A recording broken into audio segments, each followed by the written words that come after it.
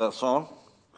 I don't know how well you know it, but that last verse gets me every time. There's a Baptist preacher you may or may not have heard of him. His name is Curtis Hudson. He passed away many years ago from colon cancer, and the last time I heard him preach, and I didn't see it in person or hear it in person. It was a video of his. But the last time I heard him preach, he got to preach, and he sang that song. It was the last time he preached. He died 2 weeks later. And he had that song put on his tombstone. And if you think about the words, they're saying, when this poor lisping, stammering tongue lies silent in the grave. It's talking about the tongue we're going to have in heaven as we sing a mighty power to save. Oh, goodness. What a day that'll be. Matthew chapter 6. Matthew chapter 6, we're continuing on with, as we talk about prayer. We have talked about prayer for the last 2 weeks now, and we've talked about much about the need of prayer and how we are to wrestle in prayer and how we're to pray all the time. But listen, our spiritual battles in prayer really have to come from, as I mentioned this morning, if Jesus needed to pray for his spiritual, for his secret time alone with the Father, man, how much more do we need it? And Jesus, not only did he live a life that was a beautiful example of prayer, the perfect example of prayer, he also taught on prayer. And there are some practical things that he taught that will help us navigate that walk. It's not easy. Prayer is a labor. It's I don't know about any of you, but I'm just going to be honest. I wish it was easier than it is. But it can be difficult. Satan wants to attack us. Our flesh wants to distract us. And we're going to talk about some of these practical things here this afternoon. We're going to start in verse 5. Actually, I'm going to read just a couple verses, then we'll pray and ask for God's help, and then we'll go back up to verse 5. But I'm going to read down verse 6. But thou, when thou prayest, enter into thy closet, and when thou shut thy door, pray to thy Father which is in secret. And thy Father which seeth in secret shall reward thee openly. Father, we thank you for this day. We ask for your help. Lord, I am grateful that I can come boldly before you. Lord, I don't deserve it. Lord, even with that boldness, Lord, we come just humbly and trembling. Lord, you know that we have nothing to offer other than to call upon the blood of our Savior. God, I pray, Lord, in Jesus' name, Lord, that you'd meet with us. That your Spirit might speak to our hearts, Lord, that you might fill me with the Holy Spirit and empower me to preach your word and to teach your word. Give us understanding. Help us, O God, because we are a needy people. I ask this in Jesus' name.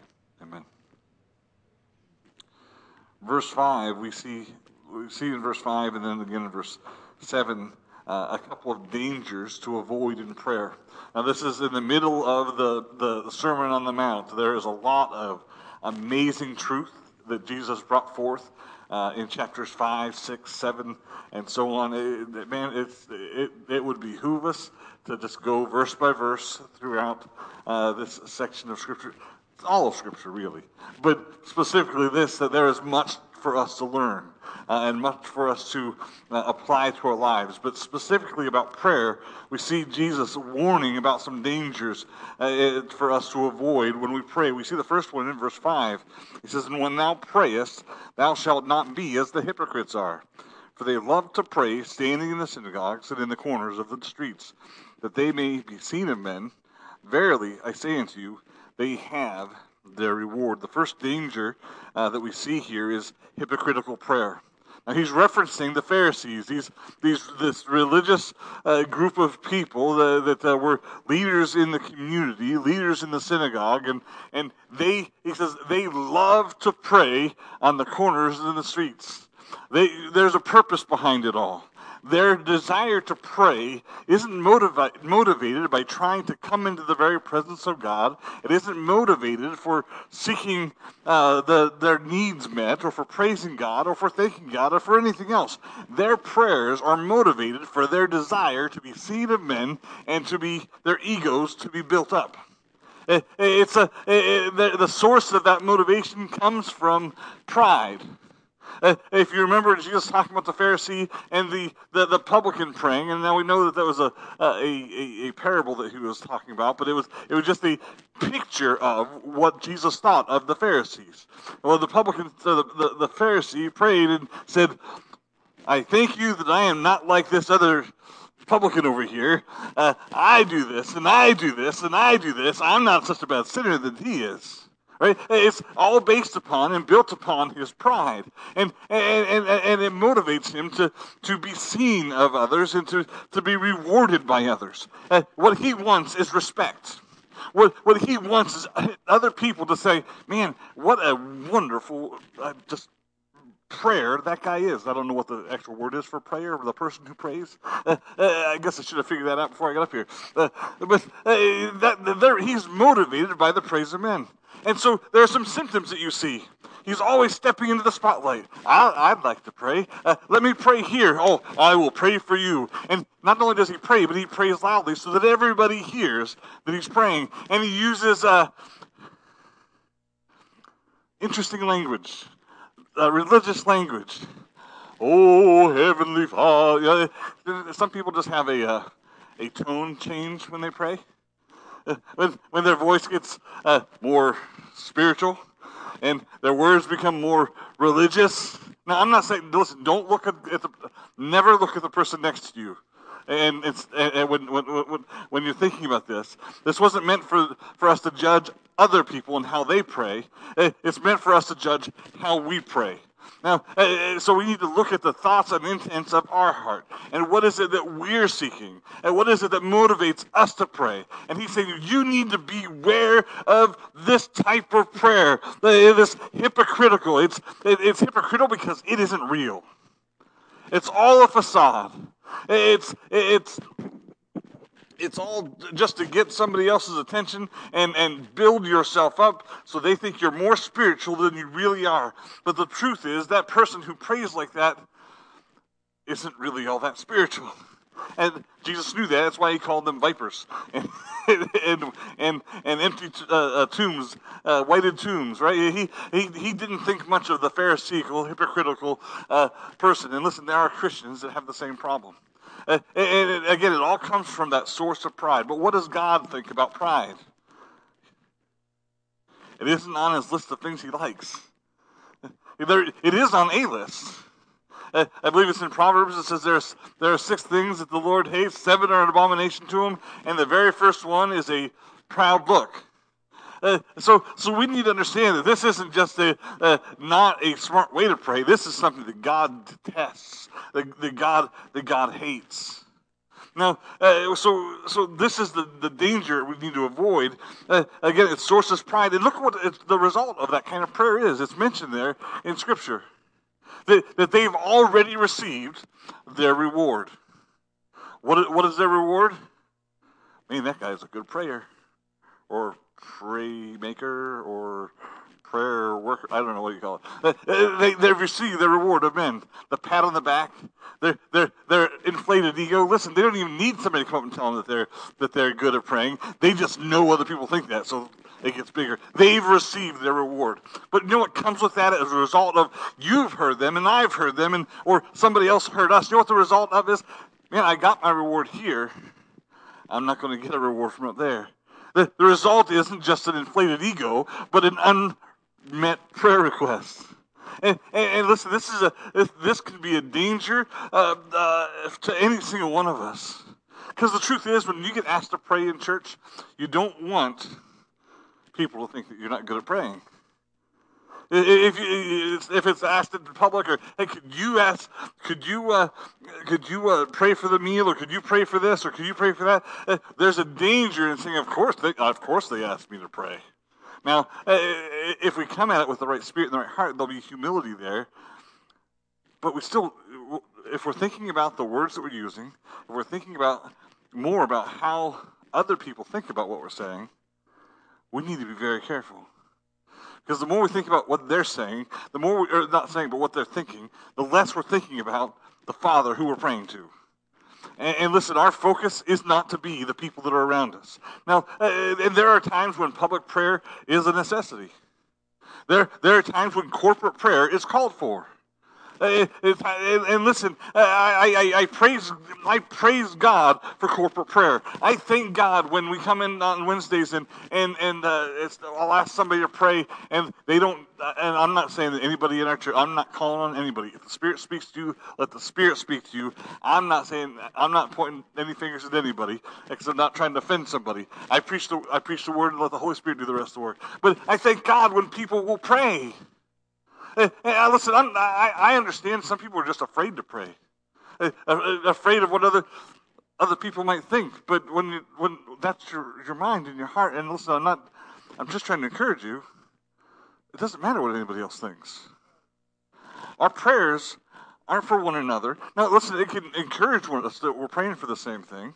You pray for me, that can be an encouragement for me, but you're not praying to me. And we shouldn't be praying for the purpose to be heard of other men, so that even that they can be encouraged. I know of preachers that will pray at the end of their message, and they've prayed the points of their message. And honestly, I've found myself a couple of times doing the same thing, or trying to fit in the last point that I forgot to preach, and I don't do it intentionally, right? But my mind shouldn't be on the message I just preached. My mind should be on the God who I'm praying to, because you hearing me talk to God doesn't change your heart. The Spirit of God changes your heart. So that's the danger and that's the reward. The other one we have here, the other danger, and we are to avoid that. And any one of us can fall into that, by the way. Any one of us can fall into it. And in a moment, I'm going to tell you how we can grow to avoid that. The second way is this, or the second danger is this: heathenistic prayer. We find it in verse 7. But when you pray, use not vain repetition. And I say call it heathenistic because Jesus did, as the heathen do. For they think that they shall be heard for their much speaking. Verse 8 says, Be not ye therefore like unto them, but for your Father knoweth what things ye have need of before ye ask him. So here he's saying, listen, don't pray like the heathen do, using vain repetition. So we have to qualify what vain repetition is. Vain here doesn't mean vanity or pride. It's talking about worthless. It's this idea of using worthless words and just saying the same thing over and over and over again as a repetition. Right? There are certain prayers that people, now I lay me down to sleep, I pray my Lord the soul. Our Father which art in heaven, hallowed be Listen, beautiful prayer. The model prayer given to us. Much for us to learn there. But unless you're truly praying that from your heart, what is that? A vain repetition? Catholics have this rosary, and I'm not trying to beat on anybody, but Catholics have a rosary bead. And they have certain prayers that go with every bead, and they say the prayer. And if you pray this prayer so many times and say, hey, your Hail Mary, what is that? Vain repetition. It doesn't do anything. You know what God wants? He wants us to talk to him. He says, in fact, he says that's what he says there in verse. He says there in verse 7. He says, "But when you pray, use not vain repetition as the heathen do, for they think that they shall be heard for their much speaking."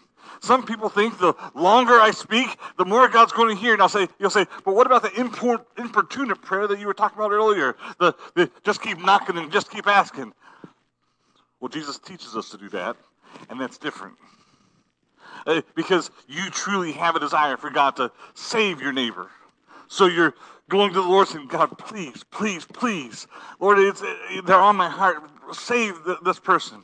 And then later on the day, they come to your mind like, God, please, please, oh Lord, please, send somebody, send me. Lord, give me an opportunity. And then later, the next day, in your morning prayers, you're praying, and God brings that person back. That's importunate prayer. That's the prayer of the woman who was going and talking to the unjust judge about her son, the other parable that Jesus used to teach us the same truth. That's the importunate prayer. It's that continuous asking, continuous going to and asking the same request. But it's not vain. You're praying it because, man, you want it. That's the effectual, fervent prayer of a righteous person that avails much. That's the one that God hears. And listen, it may take a week. It may take a month. It could take 60 years. You say, God wouldn't want me to pray for 60 years over something. Don't test him. The reason I say that is because, as I told you this morning about George Mueller, in George Mueller's autobiography, it talks of two men that he prayed for. He prayed for from the beginning of his ministry till his death. 60 years. The week before he died, one of those men got saved. The week after he died, the other one got saved. God answered his prayer, and he was faithful to pray to the very end. He never stopped lifting those two names before the Lord, saying, God, please save them. It was never a vain repetition. He trusted that God would do it. He saw God do so many things, but God just said, keep asking. Keep asking. Why? Listen, God desires for us to pray. We don't know how God is working. We don't know what God is doing behind the scenes. Just keep praying. But again, that's not the vain repetition. Vain repetition means empty words. Just repeating things over and over and over again, just to say that I prayed. How many times do you bow your head and pray the same words you've prayed every other time? Lord, thank you for the meal. Bless the day. Ever done that? I have. I catch my kids do it all the time. And so I think, okay, I got to stop and teach my kids how to pray again, because that's. And I'm not trying to throw my kids in the bus that are doing what I taught them to do. But we do that. When we pray for something, sometimes it's just the same prayer. There's no heart behind it. It can happen when we're going down through our prayer list. If there's no real desire for God to answer those prayer requests. I'm not saying lists are bad. They're good to help remind us what to pray for sometimes. But it's all in our spirit, right? In what our motivation is. So Jesus said, be wary of that. Don't do that. That's a danger that we are to avoid.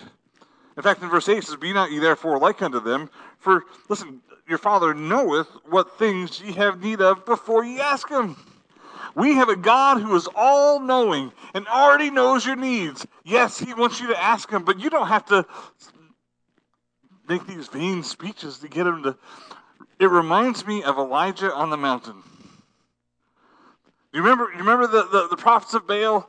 They cut themselves, they prayed, they beat themselves, they did all kinds of different things, they bled all over the place, all vainly. Why was it vain? Two reasons. One, they were praying to an idol that had ears that couldn't hear. Two, they were praying words. Vain. They're doing vain things. They're just worthless things. They're worthless words. Sometimes we do the same thing. And that's what God is warning us about. This danger in praying. We have a God who already knows our needs. We don't need to make it a long, drawn-out prayer so that everybody listens. Sometimes our prayers are both heathenistic and hypocritical. You pray for 15 minutes just to hear yourself pray, or so everybody else hears you pray. That's both of them, both problems at the same time. And guess what? God doesn't answer either one of those types of prayers. Certainly doesn't answer when you combine them together. So what's the answer? What do we do? How do we learn not to do these things? Well, the answer is to cultivate a life of secret prayer. It's not to pray in public to be heard by others. It's not to make these vain repetitions, but it's to every day. It's practical. It's getting on your knees or getting in your chair, closing yourself in the closet. We're going to get here we'll actually look at the verses here in a minute. But every single day, listen. We can pray in here, but if the only time you ever pray in here is that's the only time you pray, God doesn't hear that prayer. God hears you when you pray here, built upon the foundation of your secret prayer life at home. Again, I talked about this last week, I think it was, when Nehemiah went before the king. It says he prayed. Now, he prayed quick, He was right in front of the king. I'm sure he didn't say, "Oh, Father." It wasn't religious. It wasn't long. It wasn't drawn out. I don't even think the king knew he prayed. He just said, "Lord, help." But it was all based upon 4 months of begging God to do something over the wall in Jerusalem, the lack of a wall in Jerusalem. So we need to cultivate a life of consistent, secret prayer. Now, if you would with me, look at verse 6 again. He told us what not to do in verse 5 and verse 7. But here, he tells us what to do. But thou, first of all, we talked about consistency. He says, when thou prayest. You know, Jesus assumed that his disciples would pray. It wasn't an if. He says, when you do this. When the Pharisees come to Jesus one day and they ask him and says, why don't you teach your disciples to fast? Fasting has to do with prayer. He says, I'm paraphrasing, by the way. This isn't exactly how it goes. John does it with his disciples. He says, I'm here. They have no need to fast. But when the Son of Man is gone, then they will. In fact, later on in Scripture, it talks in the New Testament. It talks about when we fast, husbands and wives. Or in 1 Corinthians chapter 7, it talks about the husband's body belonging to the wife, and the wife's body belonging to the husband. Talking about marital relations between husband and wife, and it's that they shouldn't withhold each other withhold that from one another, unless for a time of prayer and fasting. They expected the people of God to pray and to fast. Jesus expected us to pray. And listen, not a just once in a while when we want something or when we need something or when we're asking for somebody else, but a consistent prayer life. You look back to you look at Jesus, and Jesus was consistent. We talked about, we will in a moment, how we went apart, and we talked this morning about how we went apart, but he was always going away and being by himself and praying. You look back in the Old Testament, David talks about David praying in the morning, at night, sometimes all night long. Daniel prayed 3 times a day. We need a consistent time of prayer. Say, but I don't have any time. Make the time. I'm just going to be brutally honest with you. If you don't carve that time out of your day, you will not have it. There will always be a reason. There will always be an excuse that comes up in your life. And listen, if you've got kids, I get it. We've got kids. It's hard. My kids are up before I am. And I like to go to bed early now. I didn't used to do that. That was a result of COVID, maybe. I don't know. It's a good thing. I'm going to bed around 9 o'clock now. But it's but you've got to carve out that time, or you won't have it. So we need that consistent time. It says when you pray. Here's the first thing. There are 3 essential things to cultivate a life of prayer. Number 1, enter into thy closet. Seclude yourself. You know how difficult it is to really get a hold and come into the very presence of God in the midst of a large group of people or with others around or the busyness of this world? It's nearly impossible. Jesus told the disciples, when you pray, go into your closet. Well, what is a closet? It could be a small room. It could be out. For Jesus, it was out in the wilderness, so sometimes up on a mountain. I'm not saying you have to go hike a mountain to go pray, but find a place where there's nobody else around. Because there will always be something that somebody needs from you. It could be your kid. It could be your wife. It could be somebody calling you on the phone. Listen, as a pastor, my phone rings all the time. Sometimes it's somebody in the church that wants me to pray about something. Sometimes it's they just want to talk, and that's okay. I'm not trying to. If you need me, call me. In fact, call me 24 hours a day, 7 days a week. If I hear the phone, I promise I'll answer it. If I'm sleeping, unless it's my prayer time. When I say seclude yourself, I don't mean just lock yourself in a room or get away. For some of you, this might be the bathroom, where you can lock the door so the kids and the dog and the husband or the wife can't come in. But find a place where you can be secluded. Shut off the phone. because it'll ring. There'll be some kind of ding or dong or bleep or whatever it does when you get a notification. Even the weather alerts. I gotta take off my stupid watch because I'll sit there and it'll buzz on my wrists. And out of habit,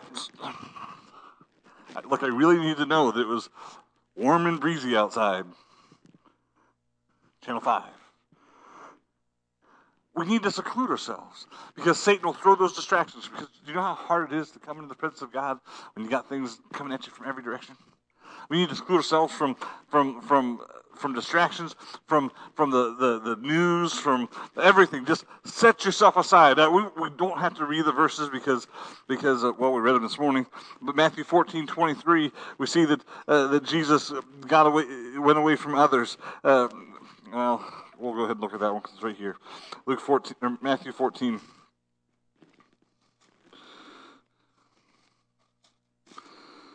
Matthew 14, verse 23. It says this, and when he had sent the multitudes away, he went up into a mountain apart to pray. Notice that apart. He got away from everybody. He got away from others. He got away from the world. And listen, he even at times got away from the responsibility of ministering to others. There are times, and listen, this is the most important time of your day. If you're a child of God, this is the most important time where you can come into the holiest of holies. Back in the days of the temple, you couldn't enter into the holiest of holies. You could come to the outer part, but the priest was the only one. You are now a priest, amen. You can now come into because of the blood of Jesus Christ, enter into the very presence of God, the holiest of holies, the throne room of grace. You can talk to God. We have that opportunity, but you have to seclude yourself from everything else. This is just practical teaching, right? Because if you don't do it, you're not going to pray, or you're going to get distracted, or something else is going to happen. Today, I was sitting back there with Jeff sitting in the seat in front of me, and I was looking for a verse. I was doing something, just transferring my notes from in my Bible because I wrote them on the side. They're really hard to read, and I wanted to put them on paper so I could actually see it. And I'm transferring notes, and there's a verse that comes to my mind, and I was going to look it up. And I picked up my phone, and you know what happened? I got a message from Amanda about being a lion for the lion tamer James back there because of the circus in VBS. And the first thing I did, you know what I did? I started looking up gifts because I'm the gift guy in the thing about the little cats pretend like they're lions, and I was looking for a verse. So, well, that's nothing. It's distraction. And there's nothing worse than trying to talk to somebody and having somebody else go, hey, daddy. I'm looking at Hannah right now because this is what she does all the time. It's not good to interrupt people, right? She knows this. We've had this conversation before. I'm not trying to embarrass her. All kids do it at some point or another. But there's nothing worse than trying to hold that conversation, hearing, daddy. What? Try praying that way. Ding. Ring, ring, ring. Oh, wow. Biden's doing what? It doesn't matter who it is. Well, the idea is seclude yourself. Get away from everything. Turn off everything. Make sure you have a time where you're alone with God. The first key to cultivating that life is having that place. Find your place. Do you have a place? If you don't have one, find one. Designated. That movie War Room that came out not too long ago was a great picture of she was taught, the woman teaching her how to pray. She got saved. They got saved. She literally went and got a closet, and she sat on the floor, and she put her prayer requests up. Listen, if that's what you need to do, then do it.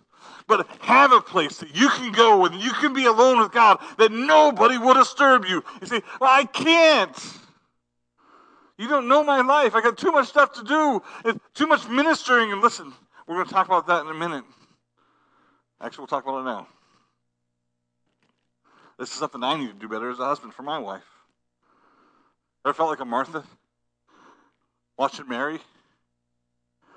If you remember the account, Mary sitting at the feet of Jesus, and Martha's upset. Now there was a lot of service that needed to be done, and sometimes Martha she could choose the better, but the stuff still needs to be done. And there's just this growing list as a parent with kids, or whether it's work, whatever it is. Listen, as a husband, I need to be better at coming home or finding whatever time my wife needs and taking over the responsibilities so that she can have that special time. So she didn't have to lock herself in the bathroom and plug her ears. I don't know that that's actually what she does. She actually gets up before anybody else does. She has to get up at 4:30 in the morning to do that. I'm not up that early, but I certainly should. But I appreciate that she has carved out that time. We need to help one another. We need to be a blessing to one another in this area. Because maybe it's the husband. Somebody came to me, where do I find the time? I've got this obligation, go to work, come home, and there's no time. I'm exhausted at the end of the day. I try to pray then and fall asleep. I get that.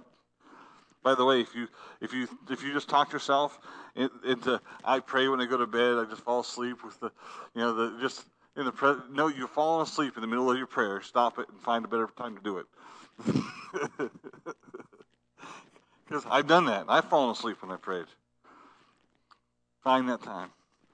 If you have to, figure something out with your spouse or somewhere, but find the time and get away. Lock yourself away from the world, from others, from the responsibilities. Second essential thing to cultivate a life of secret prayer is this: shut the door. I wasn't very. They don't match as far as letters are concerned, but it says, "But when thou prayest, enter into thy closet, and when thou hast shut thy door." So what do you mean? I'm already locked away. What more? Turn off that brain. How many of us have struggle with our thoughts in the midst of prayer? I don't know how many times I begun to pray, and my mind begins to go from one thing to the next thing, to the next thing, to the next thing, and before long, I'm nowhere near what I was praying about. And listen, or a thought can pop into your head. And I know we just talked about this last week, but we need to shut off our brain, and we need to go into it purposely. It doesn't do any good to walk in that room with the idea that you're going to pray, but not really be purposed in heart. Go in, purpose yourself that you're going to take this time to pray. Shut off your phone, take off your watch, whatever you got to do. Lock yourself away and prepare your heart and your mind to seek the face of God. Psalms 27:8. Go ahead, you can turn there real quickly if you would.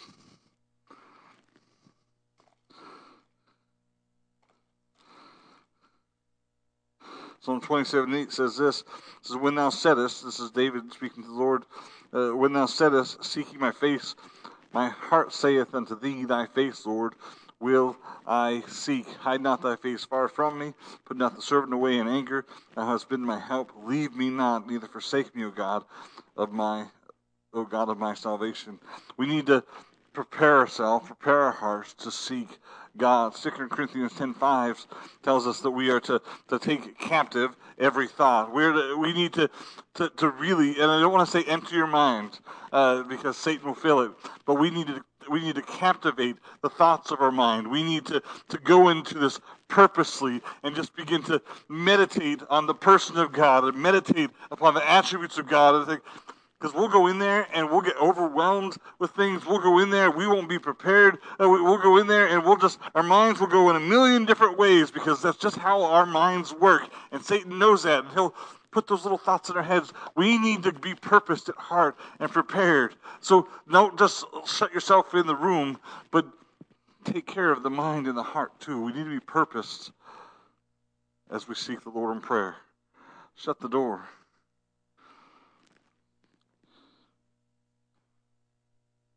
Seek the Spirit's help. Last week we talked about Ephesians chapter 6, verse 18 and 19, and in that it says we're to pray in the Spirit. Jude chapter 20 also tells us to pray in the Spirit. What does it mean to pray in the Spirit? It means to allow the Spirit to lead us in prayer. We don't necessarily let a list dictate. It means that if I don't know how to do this, God, I need your Spirit to warm my heart. God, I need you to help me focus my mind. God, I can't do this. Listen, God, we have the Holy Spirit within us. So take this time to block everything else out and focus and ask the Spirit of God to help you. And guess what? I think we'd be surprised at how much he helps. The third essential to cultivating a life of secret prayer is this. We find it there in verse 6. But thou, when thou prayest, enter into thy closet. When thou hast shut thy door, pray to thy Father which is in secret. Pray to the Father. One of the dangers, and it's not the things that's listed here, but one of the things that distracts us, as we come into our place of prayer, we come in with a list or our desires or our wants, and we come into and we begin to just run through this. God, give me this, give me this, give me this, give me this, give me this, give me this, give me this. Listen, if we're not in a spirit of prayer, if we're not humbly coming before the Lord, and we're not doing this right, what are we doing? We're asking amiss. James says you ask not because you have not, and sometimes we have not because we ask amiss. We're asking for the wrong motivation. We're asking in the wrong way. And sometimes we can just instead of praying, what we're doing is listing our anxieties and our fears and our problems to ourselves instead of praying and asking for God to deal with it. How many times have you gone? Have you come to God, or you've come to an altar, or you knelt down and said, God, I need you to take care of this, and you get up and you carry all those things with you, and you didn't leave them to the Lord. Philippians 4:6 says, casting out that we're to be anxious for nothing. Let me read it, because I'm not going to say it right. Philippians chapter 4.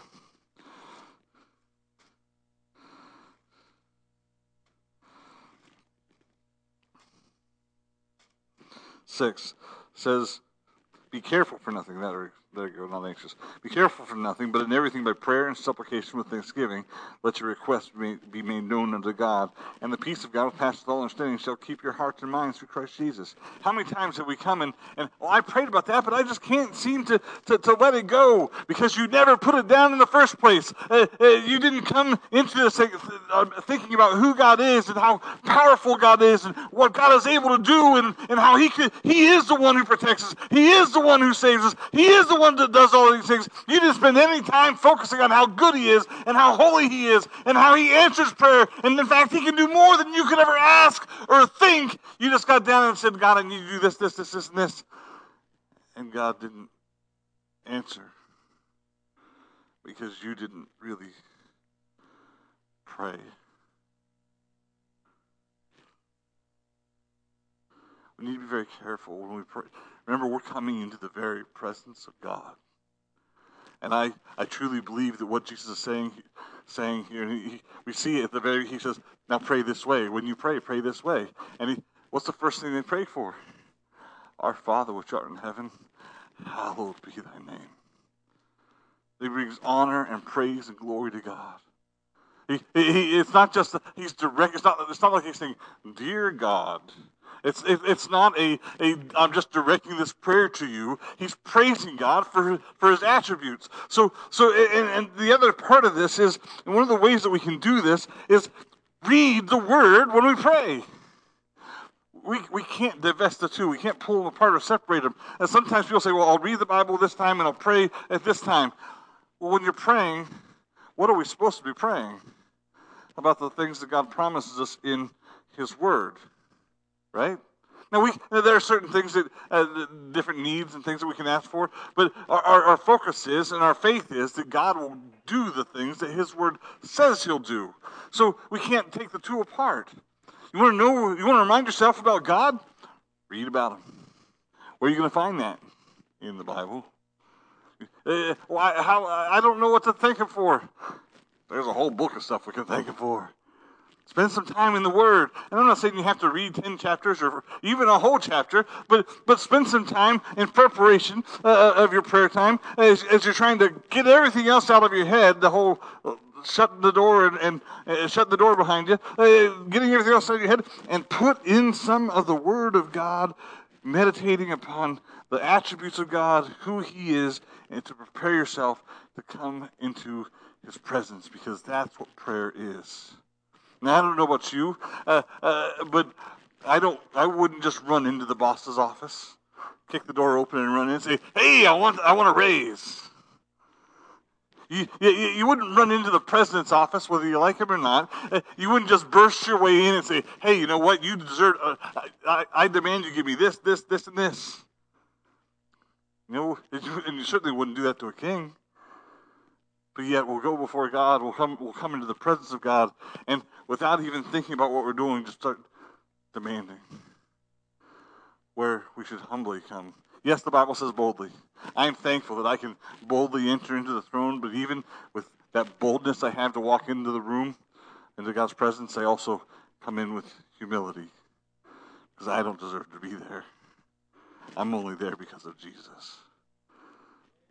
So, practically, have that time, have that place, shut the world out, focus on your mind on the things of God, the promises of God, the attributes of God, and come into His presence and pray to the Father. Set your thoughts upon Him. Read the Word about Him. Hebrews 4:16 tells us that we boldly come into the throne room of grace. Ask. See, once we come into that throne room, once we enter into it, we can ask. There isn't a form. There isn't a certain pattern of words, and you can study the model prayer. Some people call it the Lord's Prayer. You can study that. You can repeat it even if you want. God doesn't need that. He wants to hear from your heart. He wants you to worship Him in spirit and in truth. He wants you to come and rest in His Word and rest in His promises. He wants you to come to Him and ask. The word pray means to ask. You read the model prayer, and it tells us to ask for our daily bread. It's talking about our provision that we need. But guess what? He already promised to give it to us.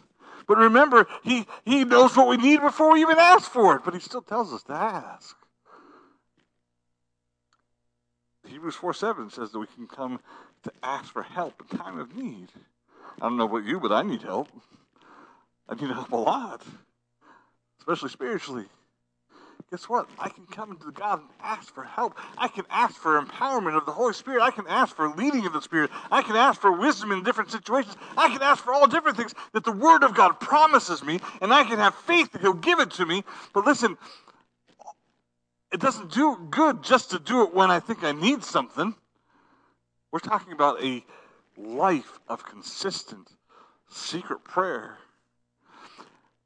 And if we can build up a life of consistent secret prayer where we have a time where we spend every day, listen, the busier we are, honestly, the more time we should spend in prayer. I believe it was Martin Luther that said that he would have that said that the more things he had to do, the more time he would spend in prayer. It's so important for us to pray and seek the face of God, letting the Spirit lead us and guide us in that. And that will empower us and help us to be able to pray in public without all the flowery words. Because the truth is, God doesn't need flowery words. He just wants to hear from us. Truth is, it doesn't matter what you all think about how well I pray. Whether I stutter, whether I say the wrong word, it doesn't matter. God knows my heart. I won't have to come to Him in vain repetition. I don't know how many times, and I'm one that's guilty of this, and I don't do it intentionally. And I'm not the only preacher that does it. And I know there are lots of people that do it. But how many times have you heard somebody say the word God in a prayer? And God, if you could just help me with this, God, I really appreciate it, God.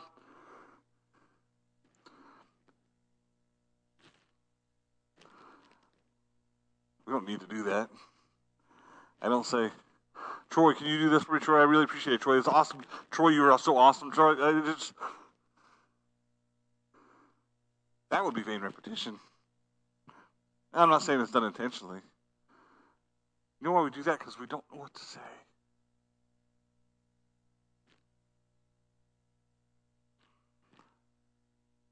But the more we spend alone with God, the more time that we're on our knees in prayer, in His presence, not just reciting a list, but truly in the presence of Almighty God, the closer we get to Him, the easier it becomes to talk to Him, and the more fruitful it is. You know what it says there? Go into that room, shut the door, and pray to your Father in heaven, and He which seeth in secret will reward thee openly.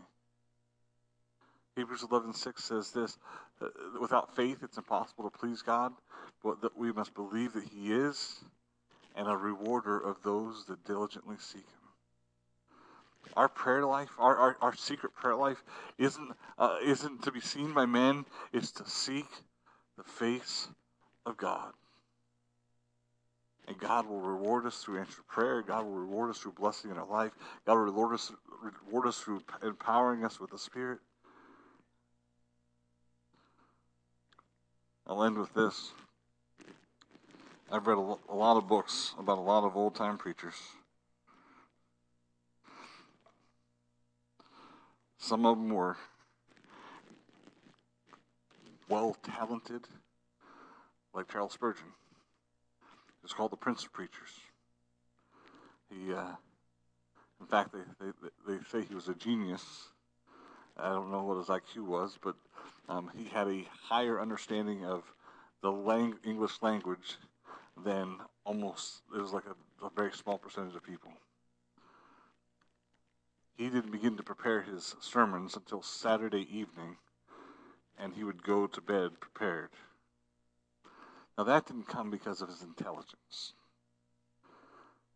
Maybe the preparation and the figuring out how to do it all, I guess, but the power came from the Spirit of God, and that came from a life of prayer. D.L. Moody wasn't very intelligent. He was the preacher for the common man. He couldn't speak great words of eloquence. In fact, I've read some of his books and some of his messages, and that's kind of crass and brass. I don't know that I could say that from the pulpit. But we're talking about D.L. Moody.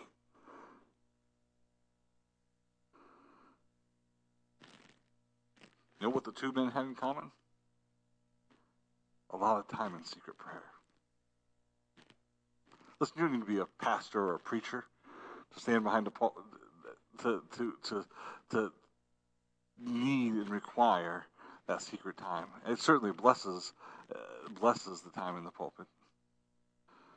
But man, it will bless and help you to mature and grow in your life as a child of God as you come to grow in your prayer life. And listen, we're all at different places. We're all at different. Nobody's in the same place as far as spiritually in our prayer life. But we all have the same direction that we need to go, and that's closer and closer to Christ. None of us have achieved that. You got to help us to pray, to learn to pray, to set aside that time, to make that time. I think we'd be surprised at how much we would grow. I was talking to Dan. There he is. I was talking to Dan Wednesday night before the message, and I said, I just, after the last series, kind of praying about the direction of the messages, I kind of like having a series or at least a thought of which direction I'd like to go. And I said, I'm really praying about just the basics, getting that foundation of prayer, teaching that. Somebody somebody said afterwards, not they weren't part of the conversation, they weren't even here when they said it. Said later, man, I really enjoy the messages on prayer. I really just have a desire to pray more. Praise the Lord. I'm not trying to boost anybody's ego, but I tell you, it's the Lord working. Because we can do all kinds of ministries. We can have our VBS. Man, what a blessing it was to see everybody that came out to help with VBS. Praise God, I thank God for it. We can have our ministries. We can do this walk with Jesus. 27 families or whatever it is now, that outside of our church they're coming close to that. Wow. We can do all of that and more. But if we're not praying or faithful in our prayer life or growing in our prayer life, it'll be a powerless ministry. And we may see success as far as we're concerned, because a lot of people signed up and a lot of kids came. But nothing will be accomplished for the Lord. May God help us. We're going to close in prayer. Actually, it's just a few minutes of prayer. We don't need any music. Just pray right where you're at. You can come up front and pray if you'd like. But let's spend just a few moments seeking the face of the Lord. After a couple minutes, I'm going to have Brother Dan, could you close us in prayer? And then I'll have our deacons come up and we'll get ready for communion.